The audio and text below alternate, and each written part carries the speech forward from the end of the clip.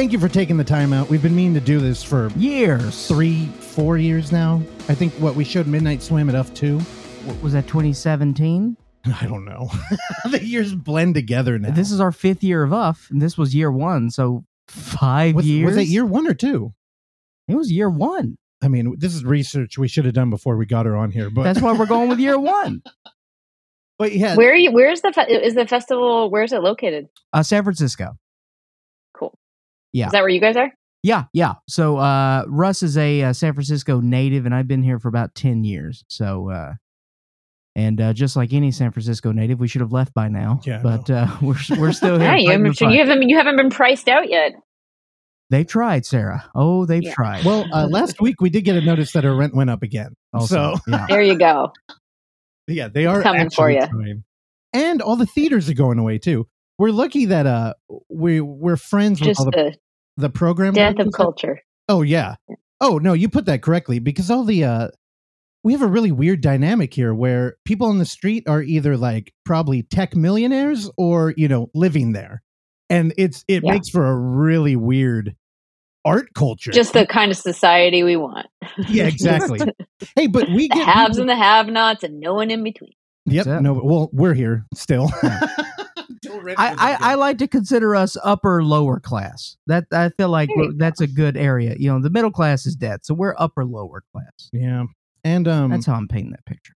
Yeah, so we've carved out a little refuge where we both show elevated genre movies that we call found footage films, and low budget oddities that we call found footage films. You had one of the few movies that when we have this umbrella and we say everything is like the Blair Witch Project, when people walk away having seen the Midnight Swim, they're like, I didn't know this genre made these kind of movies. And you're like, articulate that idea a little bit more. And they're like, oh, I mean, like good, or like a dramatic with characters that we can enjoy. And I know we got short time today, so I just want to jump right into this and ask, why was the Midnight Swim a found footage movie, or like in-world camera? Like, why did you choose that narrative? Sure. I guess I was really interested in trying to tell a story from inside a character's head. And so I didn't really think of it so much as a found footage movie in the, like, here's the box of tapes and it's, here are the artifacts that you imagine some imaginary editor found and put together. I think I was just interested in like having a camera mediate reality for somebody who's not totally comfortable with reality and who's using the camera as her eyeball, so that we could almost like be in her brain. And I don't even know, honestly, if the character June in this movie, if there's tape in that camera, like she might not actually be recording anything. But we're just like seeing the world through her eyes. And then there was the practical consideration of like, we had no money for the movie, and there was something that like allowed that movie to happen because we chose that genre. So it was a little bit of art, a little bit of practical consideration. Yeah, that's always sort of the calling card there is, it's pretty cost effective in that end. But, as far as the festival goes, like, again, I just want to reiterate what Russ said, is that we pretty much used your film as sort of the ringer of the situation of, we knew the quality, we enjoyed the film, and, it's not necessarily counter programming, but when a lot of our films are, having to do with gray aliens and some sort of creatures and home invasion and things like that, and now we're bringing this dramatic drama. Yeah, I wonder how that gelled with your audience. I know the reaction I get with this film is pretty like starkly divided. Half the people say nothing fucking happened, and then the other half say they had like a more transcendent kind of spiritual experience of it. But it's like, I think if people go in expecting Blair Witch or a horror found footage movie, I think then they're waiting for that monster to come out and grab them, and then, but I don't know, maybe I'm wrong. Did your audience, did they walk out? What was the walkout rate? 0%. I tell you, it scored very well, and people really, really enjoyed it. And I'll take a part credit of that as, I'm host of the festival. So I try to lay down the groundwork there and say that, Nice. we're going to a different area. Well, And also part of the whole found footage thing is, we are in the middle of the Bay Area in San Francisco, and until a week ago, we used to have 22 theaters per square mile. Sarah, the theaters are falling down here. But we have kind of a weird mixture of culture in theaters too. We have a large casual audience, and we also have a very snooty film articulate audience that will go out to the pier and watch a 45-minute movie on gears turning. We have really avant-garde crowd, and found footage kind of fits right in the middle because we're looking at storytelling through a brand new narrative, and nobody really ever talks about it that way. So when totally you say, lowbrow, highbrow, it's and totally. we don't take ourselves too seriously either. So when we sneak into Midnight Swim, people kind of leave emotionally moved. Yeah. Yeah. That's awesome. We also don't have a lot of female filmmakers in found footage. And usually when we're dealing with a domestic cast, it usually ends up with the police there. And it's a lot of domestic violence because, found footage has a lot of voyeurism in there where. Oh, yeah. Interesting. Yeah. But I had to ask right off the bat because you also have a VHS tape play a part in the movie. And I was wondering if you actually. Oh, shit. Yeah, I do. Yeah. And I'm it's weird. I can't tell if we have the regular situation here of an incredibly talented filmmaker who has no money, or if we're actually playing with narrative and format. But it sounds you know what? I'm not that smart. I'm not that smart to have tried to comment on found footage in general with the VHS tape. I did that because I liked the idea both in Midnight Swim and then also my second movie, Buster's Malheart. I got really obsessed with this idea of being able to talk to the other side or, to another world through a screen. It's kind of what I'm doing with June and her camera anyway. And then I like this idea of that's how we meet Mom was through, the mediation of the screen as this window into another world. So I don't know. I just got really obsessed with that idea. And I think I'd take it even further in Buster's Malheart, where there's a lot of stuff that's really important that happens on screens within the movie. Now, I'm a lot of weird public access. I'm embarrassed to say it, but right now when we were sitting down, I was wait, what the hell is Buster's Malheart? Because I just watched Birds of Paradise, and I was man, that's a weird leap to take from. Actually, you know what? I was kind of all set up to give you this auteur theory and be oh, what's up with your family life? Because we got a lot of sibling relationship stuff going on here. But then I'm wait, there's a whole nother movie in here that I haven't seen. Yeah, go see Buster. Yeah. And what, you got Rami Malek in there too?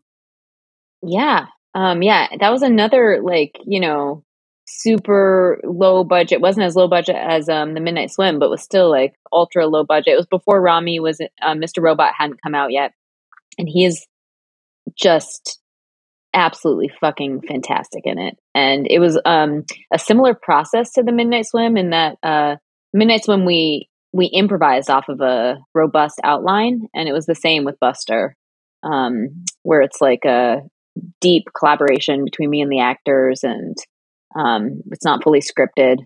So it has a kind of has a very, I don't know. I love that. I love both movies, but they have a quality of surprise to them just through the nature of the process of it not being fully scripted. Were you a fan of found footage at all? in-world camera? Not really. I mean, no, I should say I am, right? Because I'm on your podcast and stuff, but not fine. really. Yeah. I don't know. I couldn't name that many. I just, my friend, who was hugely influential for me, was my friend Daniel Stamm. He made a movie called A Necessary Death. Do you guys know that movie? No. What? And you call yourselves a found footage festival? People, I am going to shame you so hard right now. You're the brain, not just the face. It's an excellent movie, A Necessary Death, and you should go see it immediately. He went on to do The Last Exorcism, which is of course super well known. You call that found footage, right? Yeah. Right? Yeah. You know what? I think I've been in a room with them because I was at a premiere of The Last Exorcism in Comic-Con. I think they showed it in a theater nearby. Yeah. Okay.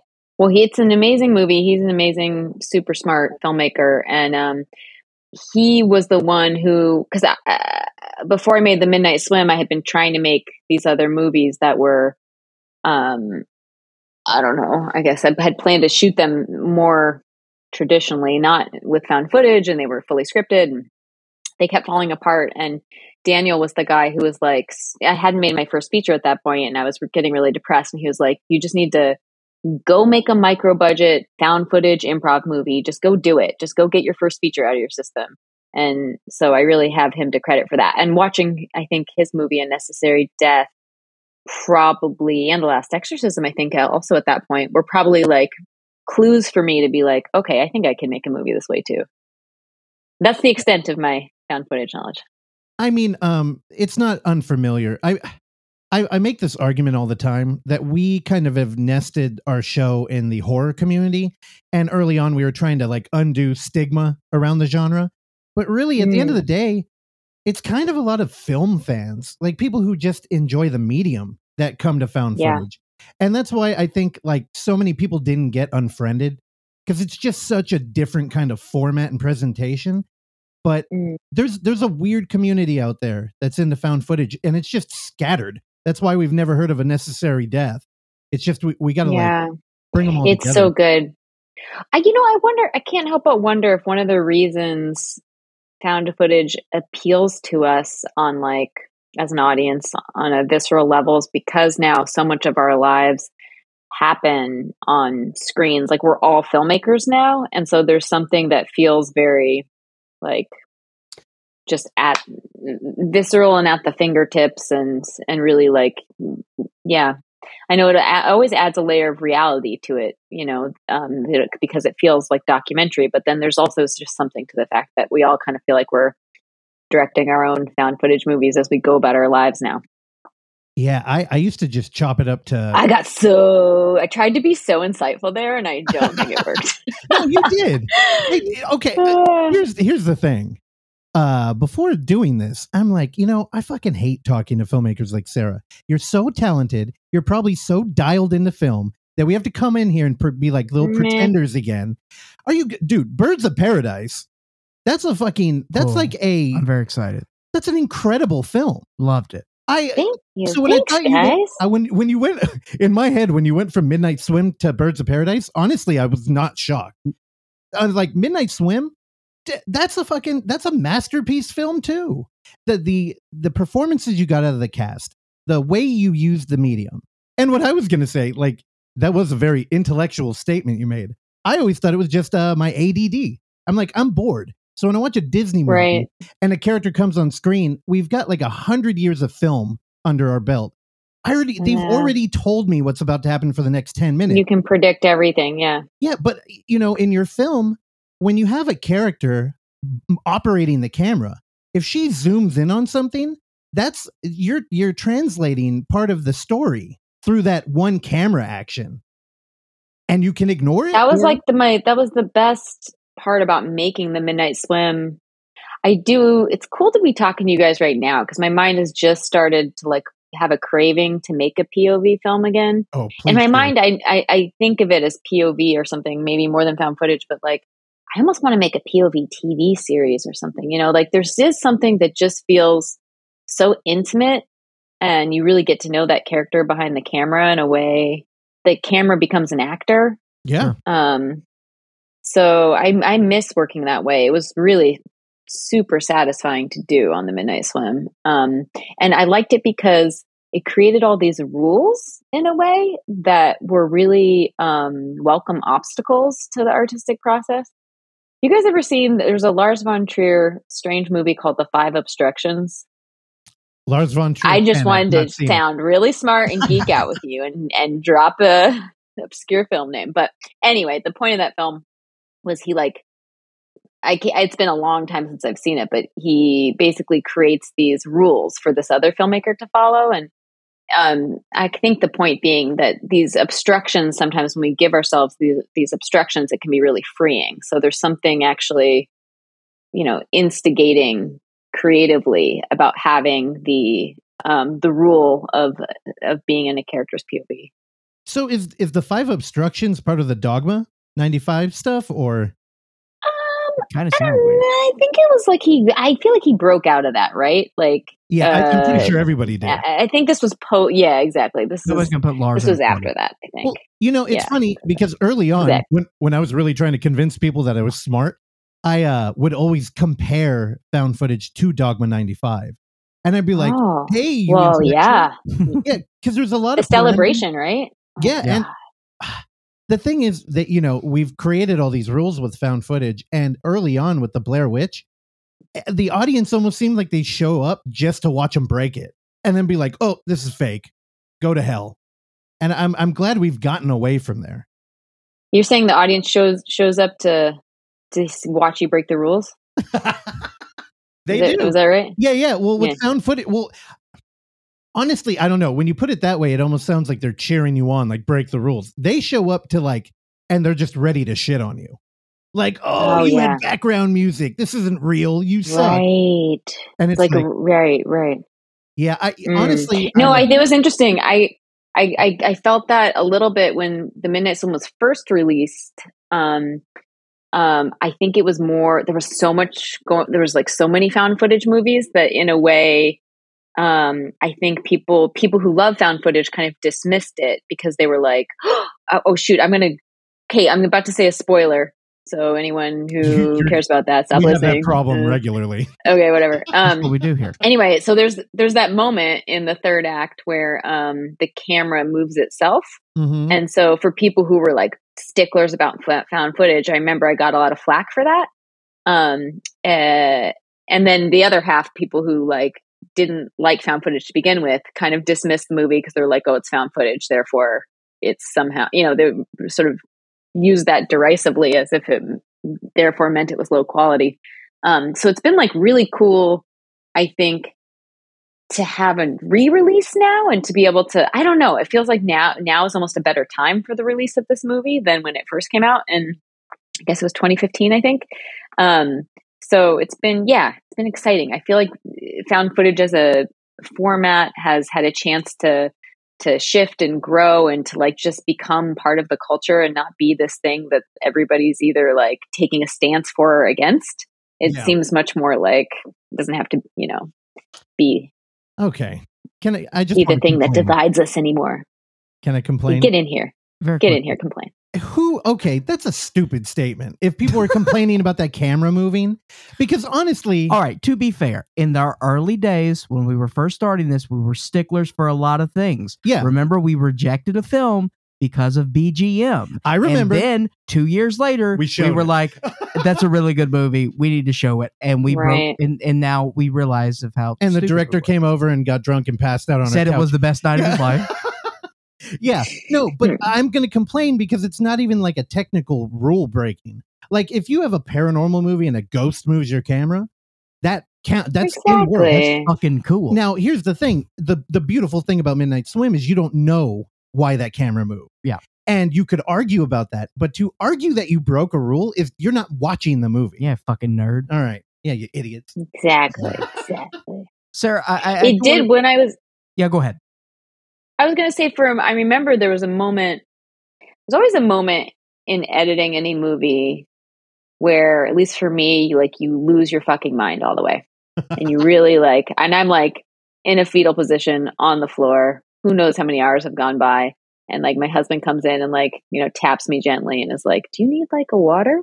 But for me with the Midnight Swim, it was I started to get too analytical about the whole found footage conceit, and had forgotten that I approached it with a sort of looseness and just wanting to tell this emotional POV story. And I remember there was a moment on the Midnight Swim when I was deep in post where I was like, none of this makes sense. Maybe there does need to be a box of tapes. And how did, and you started to I started to try and intellectualize everything and make it all have this kind of the receipts and the logic of a found footage movie. And then the more I did that, the worse the movie got, actually, And so I was like, wait, I need to go back to why I chose this in the first place, which was had nothing to do with there having been some sort of box of tapes. I just was like, I just wanted to get in a character's head. And once I let that happen, the edit found itself. Yeah, it's interesting because with your film, it doesn't feel like it should have opened with the prompt where it's like the police found this VCR on the side of the road or anything. It really more because it's like a very like serious drama. It feels like fuck, all this shit is happening and she's recording it. Like this ugly family moment is now being recorded. And it was weird because it's really like one of the only films in this genre where it really felt like the threat of the camera was in the moment, not like not some relic of like a mass murder or anything. And how scripted was the Midnight Swim? So like I said, we were improvising off of a 25-page outline. So it was robust in the sense that like the structure was there and the beats of the scene were there. The characters were, pretty fleshed out. But then the actors and I just like really dove in together, and so some stuff is really improvised and like magically so. The performances are really amazing. One memorable scene in the movie is when everybody's been like drinking at dinner, and then they end up going into the mom's room and they take turns trying on the mom's clothes and doing impressions of the mom. So I think that's a really good example of like how our process creatively works. So for that, I had gone shopping at thrift stores and like found different items of clothing that I thought would be in the mom's closet. And I put them in the mom's closet. And then I said, okay, so we're going to shoot the scene. I want each of you to go in, take turns one by one, put on something you want to wear from your mom's and come out and do an impression. And that was it. And that was the prompt. And that's the scene that you see is what we shot that night. Just me given that prompt and then just working with the actors and observing what they were doing and, giving them little bits of feedback here and there, but also just really wanting to be a fly on the wall and watch this like family life happen. So, Sarah, like that speaks on my next point here is from what we've seen, and one of the mainstays in all of the films that you have is a strong cast. So, what's your process there of getting these people? Because again, I imagine that Birds of Prey was a little bit more scripted than your previous two. So, it's still that chemistry was there because the two leads you have in there, unbelievable. And so what's the secret there? So Birds of Paradise was fully scripted for sure. So like it was definitely a different process than the Midnight Swim, but no less, I don't know, I guess every actor is very different. So there's not like one process, I guess, but I do try to like form a really deep trust with everybody and to kind of have like, I want to make sure it feels like a workshopping environment where everybody feels really safe to fail. And I think that that's the most important thing. Because I want to feel safe to fail too, because I think it's really important that that everybody feels like they can take risks and try something and fall flat on their face and like still be loved and, not kicked out of the tribe in some way. Like that's like our basic social need. Right. So I really feel like that's kind of the first step for me in directing. And then it just becomes really about the material and the story and getting things wrong and like just trying to find moments of silence. And also just then like on the day when we're actually shooting, I just try to really show up for the actor, let them know they're going to be in really good hands, let them know that I'm going to be, editing it, usually myself. And like, I'm going to make sure like I'm never going to make them look bad. And I try to make sure that they know that so that they can just really go all the way. And then I don't let up on them. And I push them till they get to where they need to get, And so, try to do that with just as much like care as possible. And sometimes I try to, have different techniques, but sometimes it's also a matter of like going there with them because some emotions can be really scary. And so like knowing that they don't have to like to hold those with them and not feel like they have to do that alone can be helpful too. Now, when you make a ballerina move, Oh God. what's the research process on this? I mean, did you do a lot? Do you try to figure out how ballerinas walk and talk when they're not performing? Like, all that stuff. I took karate as a child. There it is. And I was not karate, and I was also not great at it. But so I did not take ballet as a child. So I decided I can be like a Paquito method about directing, I suppose, where like I like to try and like do the thing myself. So like when I directed Hannah for Amazon Prime, I like went and took like fighting classes. And so with the Birds of Paradise, I did sign up for ballet class, and it was humbling. Like it is so much harder than the fighting classes I took. It is like ballet is, I think ballet should be an Olympic sport. I actually think it would be riveting as an Olympic sport. It's probably like one of the most athletic feats on planet Earth. It's really no question pretty astounding.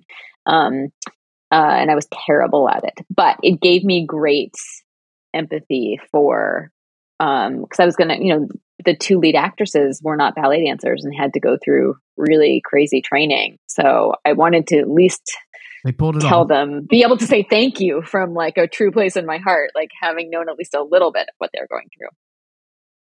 Was that part of the casting process where you guys were looking for ballerinas at some point, or I mean, ultimately just trying to make it work either way? And wasn't you got to carry a movie here in the process? Birds of Paradise was a slightly different project for me in that Christine Froseth and Diana Silvers were attached to the project before I came on. Like the book was given to me by their managers who were producers, and they were like, hey, would you ever want to adapt this for these two actresses? So it was a little bit different in that I wrote the parts for them and knew full well that they weren't ballerinas, and that, you can't make a ballerina overnight, but that they were willing to go into training. And then, so then I was like, well, if my two leads are not ballerinas, then I'm going to make sure everybody else I cast is actually from the ballet world. So then all the other people in that movie are actual, professional dancers who have never acted before. So it was pretty cool, actually. It was really interesting and different to work with, people who had never been on camera in a movie before, and then more seasoned actors, but who had never danced before. Now I'm reading 50 books a year. That's my new goal. It's not going to happen. And I'm about to round the sixth one up right now, so I'm on pace. Now I might be cheating a little bit with comics and stuff, but now I'm curious. I think I'm going to read this book. How close is the movie to the novel? Oh, so Birds of Paradise is an adaptation of Bright Burning Stars. It is, I would call it 32% similar. Right. Good. Shaquille. They're both in the world of ballet, featuring best friends. You should read it. Tell me what you think. I totally. I mean, there's will. a vibe. I definitely like jumped off the vibe, but then went a little crazy. Did my own thing. Now I did lead you to a bear trap here, because I'm curious what elements were important that you picked out. Because with comparing this to Midnight Swim, I've noticed a couple of themes. Here we go. Yeah, so I'm curious what elements, like, because I've heard like Hitchcock. I've read stuff that he read where he's like, I read a book until there's something that inspires me, and then I just take that and I shut the book because it doesn't matter anymore. Yes. Oh, I didn't know that he does that. Yes, that's what I do. Oh, I mean, I'm basically Hitchcock, basically. Yeah. That's what we've said in this house. I mean, better. Yeah. No, well, in Bright Burning Stars, so do you remember in Birds of Paradise, Kate tells M that story of how the stars were formed? Yep. So that story that's not in the book, but it was a story that I grew up like being told around the campfires, just like from Colorado. And I think like camp counselors would tell that story around the campfire, different versions of it. But it was always like a story that resonated with me. And when I was reading Bright Burning Stars, the book, I kept thinking about that story, about like how the stars were formed. And I'm always interested. This is relevant to the Midnight Swim. I'm interested in characters who are striving for the impossible. And like in the Midnight Swim, June wants something completely impossible, which is, her mother is gone and she wants to find her again. Yeah. So she wants to sort of bridge the worlds and go find her again. It's an impossible desire. And yet Jacques Cousteau famously said, impossible missions are the only ones that succeed. And Beautiful quote. That's my, I feel like my motto as a storyteller. I think I really am interested in characters who go after it anyway. Well, what was the impossible goal in Birds of Paradise? The prize? It was, I think for Kate, it was like greatness with a capital G. It was like achieving some kind of stardom. And I think I was interested in whether one, like, can you achieve the highest heights in whatever career path it is that you choose? In her case, it was ballet. Can you become the prima ballerina of the, Paris Opera Ballet, which would be like the creme de la creme, top gold prize or whatever in the ballet world? Can you achieve that and still be a good person? Or is there a necessary compromise along the way that you make? All right. Now, because we have Sarah, everybody should go watch Birds of Paradise. But I gotta talk about like the third act in here. It's so interesting hearing you say that, because I thought you actually had a little. Okay, first off, I had no idea. Like the mental picture I was getting of you after watching this film, I'm like, oh, is she like some super intellectual bilingual who lived in like Paris for a while and is making some deep commentary on like our work ethic in America? Because now I had thought you were doing something where like twins and siblings are a big theme in here. And I thought we had an American twin couple, and one was like motivated by art and the other was more of a monetary thing, which I was going to bring up because of Midnight Swim too. We both have characters who have in the background, their like family home is gone or is disappearing. And I was like, are you making some harsh critique on like American, like tunnel vision when it comes to work? Because Kate goes out there and you're rooting for her because she's our protagonist. But at every turn, she's given us clues like Kate kind of fucking blows. Like, what kind of books have you been reading?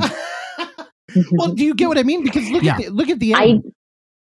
Go ahead. I'm really excited for you to watch Buster's Malhart, actually, because I think you're going to get the narrative you're hungry for in that movie. Are you saying I'm projecting all over your film? No, I think that you're maybe there's small threads of that. I'm interested in Class for sure.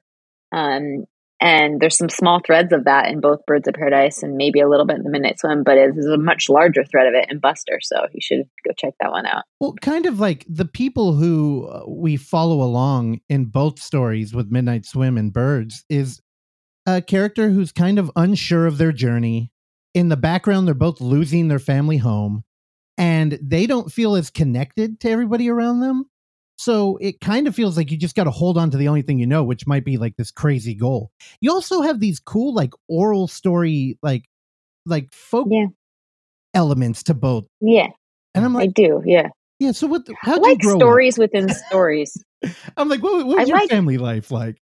Oh, well, I will, both in The Midnight Swim and in Birds of Paradise, the stories within stories, the kind of legends that you hear at the center of the stories, those are sort of autobiographical. And like I said, in Birds of Paradise, I grew up hearing that story around a campfire. And then in Midnight Swim, the story of the Seven Sisters was a story my mom told us growing up as a cautionary tale, so that we wouldn't try to save a drowning person because they might pull you under.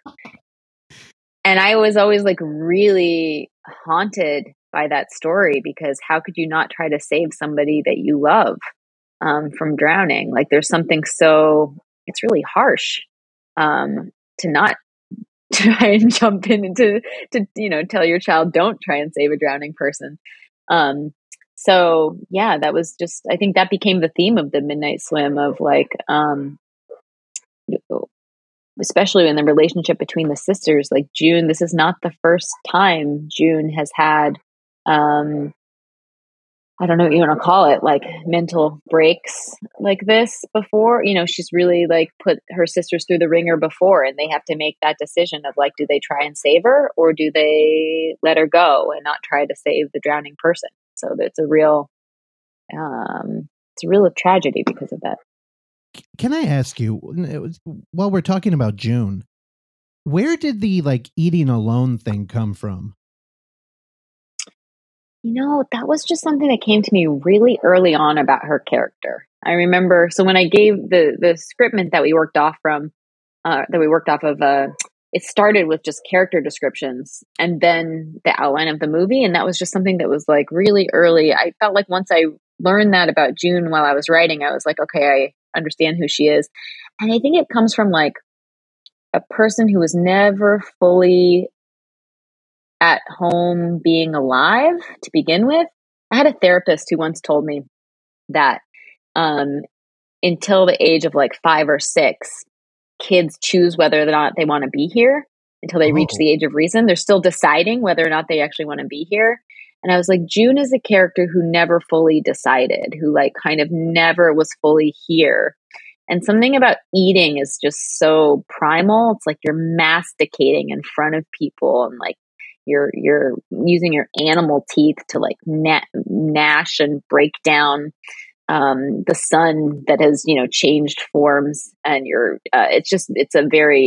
watching digestion. And I think she found it very grotesque. It would be like the equivalent of having people watch you take a shit, so like she couldn't eat in front of people for that reason. She just was not fully at home in a body. Yeah, I had a coworker that couldn't eat in front of people because he has a very small esophagus, and he would choke all the time, and he didn't like choking in front of people. He was like, and then we had a work dinner, and he choked in front of us all, and he was in a bathroom for 45 minutes. Randy, cut that out. No, that's, what an incredible detail to give a character, especially when like, one of the easiest way to like connect with somebody is to break bread. Like, let's sit down and share a meal. Like it's one of the smallest things you could do for somebody and, instantly become endeared. And it's so rough. Like, cause I rewatched the movie last night and I'm like, man, it's brutal watching her sit at a table and not eat. Yeah. Something about very that. lonely. Yeah. It's rough. Man, it's incredible. I wish we had a larger voice, because people need to watch Midnight Swim. I feel like found footage is kind of like, it's trapped in a horror umbrella, when really it's just a way to tell a story. Because, you look at mockumentaries and there's so many comedies, and like earlier you said you want to make a POV film. I would call like Hardcore Henry, anything where it's just a point of view. First found footage movie, not a horror film. Yeah, that's true. There's David Holtzman's Diary. Yeah. And it's like, I really, it's so easy to connect to characters when you're like literally like embodied in one, like with June. And your movies they're rough. They're heart wrenching. I don't know. Thank you guys. Well, you guys are super cool, and you're actually inspiring me to want to watch more found footage. What will you give me, like top 3 recommendations? What should I go watch? I'm so bad at that. Give me one. How about one? I mean, do you want one? Now, one. Okay, what kind? Do you want a faux documentary? Do you want a horror film? Do you want a POV film? Do you want something? I just want a good movie. I'm just hungry for a good movie. All right. What are you looking at me for? Give her one. I'm thinking. So normally when we talk to people, they're horror fans. So they're kind of like in the back of their throat saying, scare me. I'll give one, you give one. Okay, go ahead. Nori the Curse. Okay. Writing it down. It's on Shudder. Here, do a Japanese. It is essentially the procedural of found footage films. It's a 2-hour epic procedural. Okay. Yeah. The premise, that one is about a documentarian picking up where another documentarian left off. It's a Japanese film. Koji Shirashi. He's probably the best found footage director to have lived. He's one of the more prolific, certainly, but not because there's no like adulation. There's no audience here. But in terms of his work, he's got like he's 7 found footage features. Dang, I was gonna try and stall. Okay, wait, give me one more, and then I have to be super rude and go. Yeah, but give me one more. All right. Well, why don't you do a? Okay. You want a heady one? I just watched one, and I think you have the intellect for it. I had a hard time hanging with it. It's called The Corroborators. Okay. Watch that one. It's a faux history. It's like a retelling of fake history, but it's done very classy. And oh my God, it kind of shows you how a documentary can mislead you and be very convincing. Oh, that sounds cool. That sounds really good. Sarah? You guys are awesome. I hope we'll meet in person one day and go save all the theaters. No pressure, but it's up to you to save all culture. Thank you for listening to this episode of the Overlook Hour. And if you would like to hear more, please subscribe to us on Apple Podcasts, Spotify, or whatever your podcatcher of choice is. And while you're there, go ahead and give us a rating and or a review, which is a very easy way for you to support this show that we bring to you every week for years now, free of charge. And as always, you can find us on YouTube at The Overlook Theater, Instagram at The Overlook Theater, Facebook at The Overlook Hour, and Twitter at The Overlook Hour. Last but not least, you can send us your emails and tell us how much you like or dislike the show at overlookhour@gmail.com. And if you're nice, maybe we'll read them on the show. I've been your engineer, Randy Stat. Please join me along with Clark, Russell, and Oksana again next time. Bye.